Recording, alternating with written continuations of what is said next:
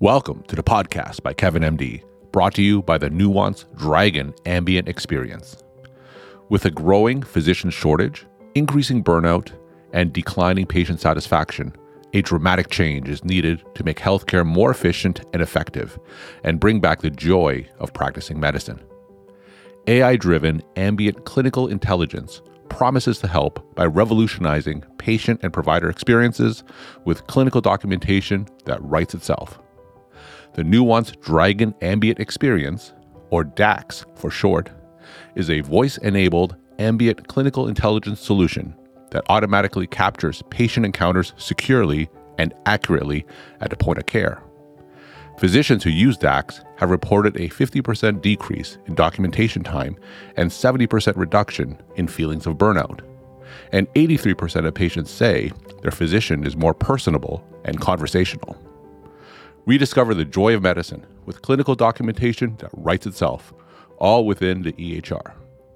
Visit nuance.com/DAX in action. That's nuance.com/DAXINACTION to learn more. And now, on to the show. From KevinMD, I'm Dr. Kevin Poe, and this is the podcast by KevinMD. Welcome to the podcast by KevinMD, the only daily medical podcast where we share the stories of the many who intersect with our healthcare system but are rarely heard from. Now, here's your host, Dr. Kevin Poe. Hi, and welcome to the show. Rate and review at kevinmd.com/rate. Subscribe at kevinmd.com/podcast. Today on the show, we have Paula Muto. She's a vascular surgeon, and we're going to talk about her KevinMD article, Building Individual Health Equity. Paula, welcome to the show. Thank you, Kevin, and thanks for having me. So we'll get into the article in a little bit, but first off, briefly share your story and journey to where you are today. My story. So I'm a surgeon. I am the daughter of a surgeon, a great thoracic surgeon. I am married to a surgeon. I have a brother who's a surgeon and two uncles, all in Massachusetts for a collective century. So you kind of get the picture that it's in my blood. And so I've been a solo private practice surgeon pretty much all of my professional life. And a few years ago, I decided after my second child went off to college, now what? And didn't like the way the system was. I was always railing against it, writing angry letters to the Wall Street Journal and the New York Times. So I had an idea to be able to kind of disrupt the system. So I created a platform called UberDoc. It basically allowed patients to get direct access to specialists without having to take many steps. And rather than increase the price, we lowered it. So we said, what did you do? You created a connection between patients and doctors that was direct, that didn't depend on insurance, but it lowered the price. So that journey kind of put me in the last 6.5 years, traveling around the country, meeting so many of my colleagues. We started with specialists. We now have a platform that includes all doctors because all doctors are specialists, our primary care colleagues, our pediatricians, our neurosurgeons, our neurologists, everyone around the country coming to the table to be transparent with their patients. So our mission really is about price transparency and access. And a lot of this kind of came from my personal journey, taking care of patients on the front lines, from a family of doctors taking care of patients from the front lines. And I always say the same thing. Medicine isn't that complicated. Healthcare kind of gets in our way. And I'm just trying to disrupt the system with price transparency and access. So you went from being a private practice surgeon, and now you're doing this health startup, UberDoc. So as you started this journey for the last 6 or so years doing UberDocs, what's something that you've learned doing that? Because starting a startup like that isn't something that most doctors are really trained in. Well, it's interesting. So I still practice and I love my patients. It's important for me to practice. And luckily, I've evolved my practice into, an office-based practice that doesn't require any call. My poor husband takes all the call in general surgery. And so my father actually was an inventor. His entire life, he worked as a great thoracic surgeon. He worked to the day he died. But he always invented things. And we called him crazy inventor. I guess you'd call him entrepreneur now. And he was so energized by the talent in the young people that he was always encountering encountering. Now, I teach residents in family practice. I also have residents now in surgery, and I love young people. Embarking on this project to build a platform in the agile method and create a technology was fascinating to me. I loved the whole concept. I learned so much. And then you enter into this ecosystem of other physician innovators, and you become it opens your eyes to where healthcare really has been and where it's going. And it gives you this amazing perspective. And I have to say, it's just been so educating and eye-opening for me. And I bring that right back to my patients every day. I have to say that when people become an entrepreneur, it's almost like it happened to me, as opposed to someone saying, I'm going to go get an MBA and find a place to work. For me, it was the opposite. It just sort of was like something inside me that I needed to get out. And then as soon as I started to talk to my colleagues and talk to my patients, I realized I can do this. And this is important. Now, for those other budding physician entrepreneurs who are out there, what's the single biggest piece of advice that you could share with them? Be patient. Medicine is much more, especially surgery. I diagnose you, I have to take out your gallbladder, I take it out, we're done. I make a diagnosis on your leg and I can fix that. Business isn't like that. Business has its own cadence. And oftentimes you have to put things out there, and it's not quite scientific, right? Because there are a lot of things that come into play. You can't control multiple variables. And as a control freak science person, like most of us are in medicine, you have to learn to go with the flow and look at things from different angles. So I think that is one thing. I thought when I built the platform, we're done, right? It's like, no, that's just this first step. All right. So your KevinMD article is titled Building Individual Health Equity. How did this article come about? So over the past few years, I've written a lot and thought a lot, and I've had the privilege of speaking with lots of really smart people, including people like yourself, right, who have really thought about healthcare, because it doesn't work, right? We're always looking for an answer. What's wrong? And there's a multitude of factors of what's wrong. But fundamentally, what it comes down to, and I feel, is that we need to change the way we think about our patient-doctor relationship. We talk about the erosion of the physician-doctor relationship, and we've kind of let that happen because of circumstance. You need to have lots of people, you have high volume, you have to have all these things in between. But technology kind of brought us full circle, and technology allowed doctor and patient to get back together again. What I think of my own practice, I used to operate on things now I do in my office. I don't even do operations on patients' carotids because we manage them medically. We're moving into life-threatening, limb-threatening conditions to lifestyle-limiting conditions because of age. And that shift in medicine has not been accounted for in our system. So because of that, people own their healthcare, right? They own their health. And we have forgotten about that. We were this paternalistic model. The doctor knows what's best for you, and we're going to fix your problem, diagnose it, fix it. That's not what it is. When I operate on a patient now, they don't stay in the hospital for 7 days, right? They don't stay there until everything works great. They go home that afternoon. So if they live in a 6th-floor walk-up or live with an assisted living with people around them, those outcomes are going to be very different. And we don't focus on any of those outcomes. So my concept of individual health equity came about thinking about when you rent an apartment versus buying a home. When you think about health insurance, we keep paying a premium. It's like renting an apartment. And now the landlord is making you pay for electricity, pay for utilities, pay for snow removal, pay for everything. Yeah. Because we put into a system, we don't feel like we're getting anything out of it, because you have these high deductibles, co-insurances, co-pays, and restrictions. You can't bring your pet, right? You can't do this, you can't do that. When we buy a home, we lose money, right? Every month we pay into something, but at the end, we know we're going to have something of value. We're going to bring that, and it's going to invest in our future. And I feel like that's what we have to think about healthcare. When we invest in our healthcare, if we could build individual health equity, if individual patients could take some of that premium and put it away in a health savings account, because they're not sick now, but their father had like a severe illness that they may be inheriting. They're going to have some money aside to manage that care. And I think that the concept of managing care should be the patient. It shouldn't be a third party. And the patient and the doctor's relationship has evolved too. We're not a hierarchical, we're going to tell you what to do. We collaborate with our patients. We make decisions jointly. They come into the office having seen surgery on YouTube or Dr. Pimple Popper, right? So they know, they're informed. And there's very good validated data out there from Your Life Depends on It, that wonderful book by Talia Miron-Sherez, who's done validated research on how patients make decisions. And it has nothing to do with healthcare literacy. It has to do with being a human and reacting. So I kind of feel like with technology, the way it is, with our shift toward lifestyle limiting medicine and with all of our screening and our precision medicine, that we've come full circle, and the patient and doctor are together and beginning to invest in individual health equity, that concept that some of that money needs to be repurposed and not given to a third party, but back into the patient's hands, not necessarily given to the doctor, but to the patient, and let the patient spend that healthcare dollar and invest in their personal health. So give us an example of this in action in terms of patients, health savings account, building individual health equity. Give us an example of something like that in your world.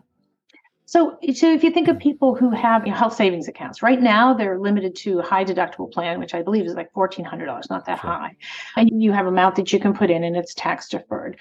When you hit like 65, you're not allowed to put it in anymore, which is kind of funny. But so in my world, I'm thinking like, you have that health savings account, you go to your primary care and you pay cash for that. You go to maybe your eye doctor and you pay out of that for that. And then at the end, you've utilized less. So when you're employed, utilization dictates your premium. So literally your premium should come down, and for an entire organization if they are encouraging people to do this. But I think of it bigger. Why shouldn't a Medicare patient who doesn't utilize, who pays their primary out of pocket, why shouldn't they get that back in a federally funded HSA? And then the next year they can use it again and then use it again, because that will decrease utilization at the Medicare level and give more autonomy to the individual patient, and also provide income to the primary care, who right now is pretty much cut out of the equation. So I kind of feel like shifting the healthcare dollar into the patient's hands means that they will pay out of pocket for all the small stuff. Then when you go to the hospital, it should be 100% covered. There shouldn't be any question. So this is how, like when you look at other countries, this is how medicine works. National healthcare plans that are successful, it's the big stuff they pay for. The small stuff is always out of pocket. But right now in our country, we pay a lot anyways, and we don't get any of that back. So I just want to take some of that and repurpose it to the patient, for their social determinants of health, to help those families when your spouse has to take off work to take care of you after your knee replacement. Now, in our current economic climate, as inflation is rising, and a lot of patients are dealing just with higher prices, so many other financial pressures. Do you find that patients have the discipline to do those health savings accounts? I think they will when the doctors come to the table with price transparency. I think that the fear is you don't know the price, right? And so they buy the insurance because they maybe even pay extra for like the PPO, right? They're literally paying $5 to $10 a week and per hour out of their paycheck, right? That's what health insurance is. It's an extra $5 at minimum. So I'm saying is like, why spend that $5? Take $2 of that dollars away, right? I mean, you don't need to spend all of that because it's not that expensive to come to me or to come to you or to, there's so many other options, but we have to meet the patients halfway with price transparency. That is a federal law. It is not always being complied with, but the direct pay option is becoming more and more important. And I'll tell you, I looked at my books recently. I'm a average doctor. I have an average payer mix, right? Like everyone else, Blue Cross, Medicare, commercial insurances, Medicaid, and our small in Massachusetts, everyone has insurance. So there isn't anybody that's uncovered.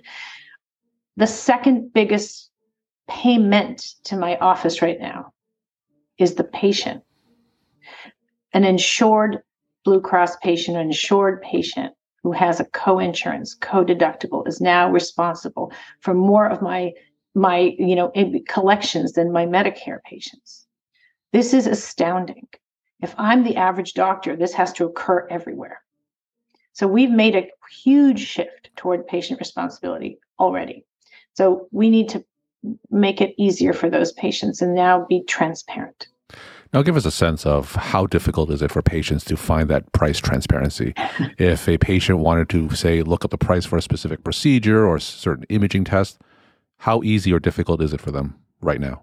It's nearly impossible. However, that's one of the things that we're doing with UberDoc is that in our technology, we're combining, there's a CPT code crusher through Crush Medical Debt that's going to be accessible through our platform. So patients can find at least the Medicare allowable, right? At least that estimate of what their procedure is going to cost. Otherwise, it is very hard to navigate it. But the doctors can solve this problem. When we went to our doctors with UberDoc, we say, okay, would you take a patient for cash? And it's going to be a little less than insurance, but they're going to pay you immediately. They're like, okay, sure. So all of my doctors said, yes, we would lower the price for a patient, not below Medicare, but we'd lower the price because it's illegal below Medicare. But a lot of my doctors didn't even know the price. Yeah. They have no clue, but they all agreed because at the end of the day, it's just a finite price and all of our services are finite. And so I do believe that when doctors come to the table with price transparency, when they will lead their institutions, the patients are first, the doctors lead the patients, the institutions will change.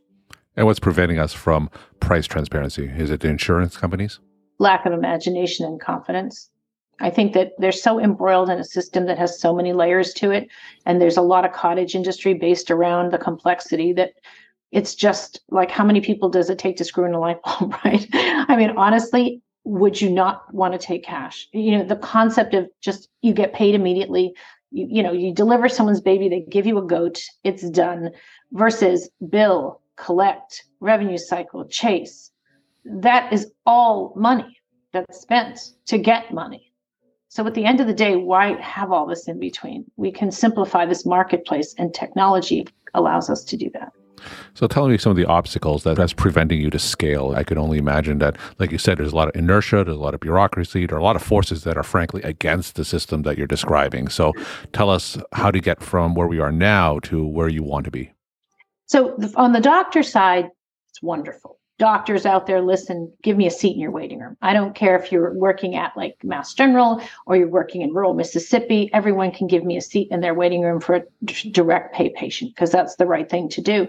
And it's a smart thing to do. So that's the first thing. We're Ticketmaster for direct pay. On the patient side, where do you start? You can take up billboards and TV commercials and Google and all that, but that's super expensive stuff. So we started to have conversations. Actually, the state of Massachusetts came to us first, said, hey, wow, this is really simple. We need access to specialists. Can we use your platform? We're like, sure. Employers came to us and said, hey, we're medical cost share groups. We're medical ministries, self-funded plans, people that want access to specialists and physicians who have a transparent price. So we started partnering with them.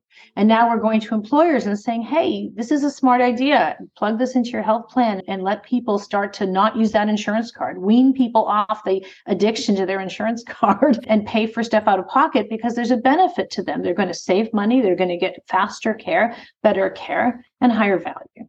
So the obstacles are the system itself. The cottage industry built around I won't say the profit, but it is the profit and the middlemen in the system.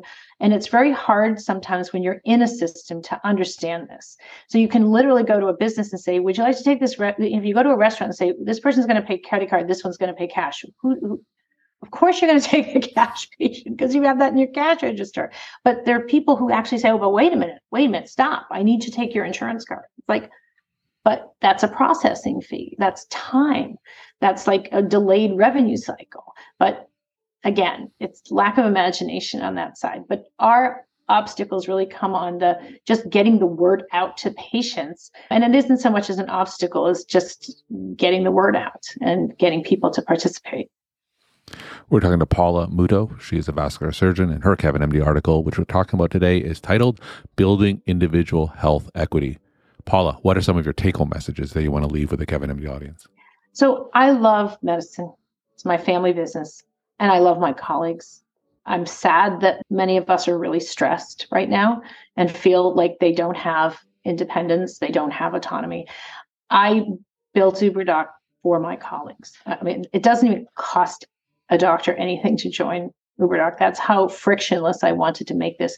I want them to have confidence that they can be in front of the patient, that they can use modern technology, they can use the internet, they can absolutely be front and center, and that they need to shift in that direction, and that it's okay. There's no risk to it. Because ultimately the patients will always follow them because they are super well trained. They're gifted by their education and they're gifted by the experience of taking care of patients. And patients know that. And I think that I want to give my colleagues that confidence that they can in fact do this. And they don't have to give up too soon. Paula, thank you so much for sharing your time and insight. Thanks again for being on the show. Thank you very much. Thank you for listening to the podcast by KevinMD. To share your story and appear on the show, visit KevinMD.com.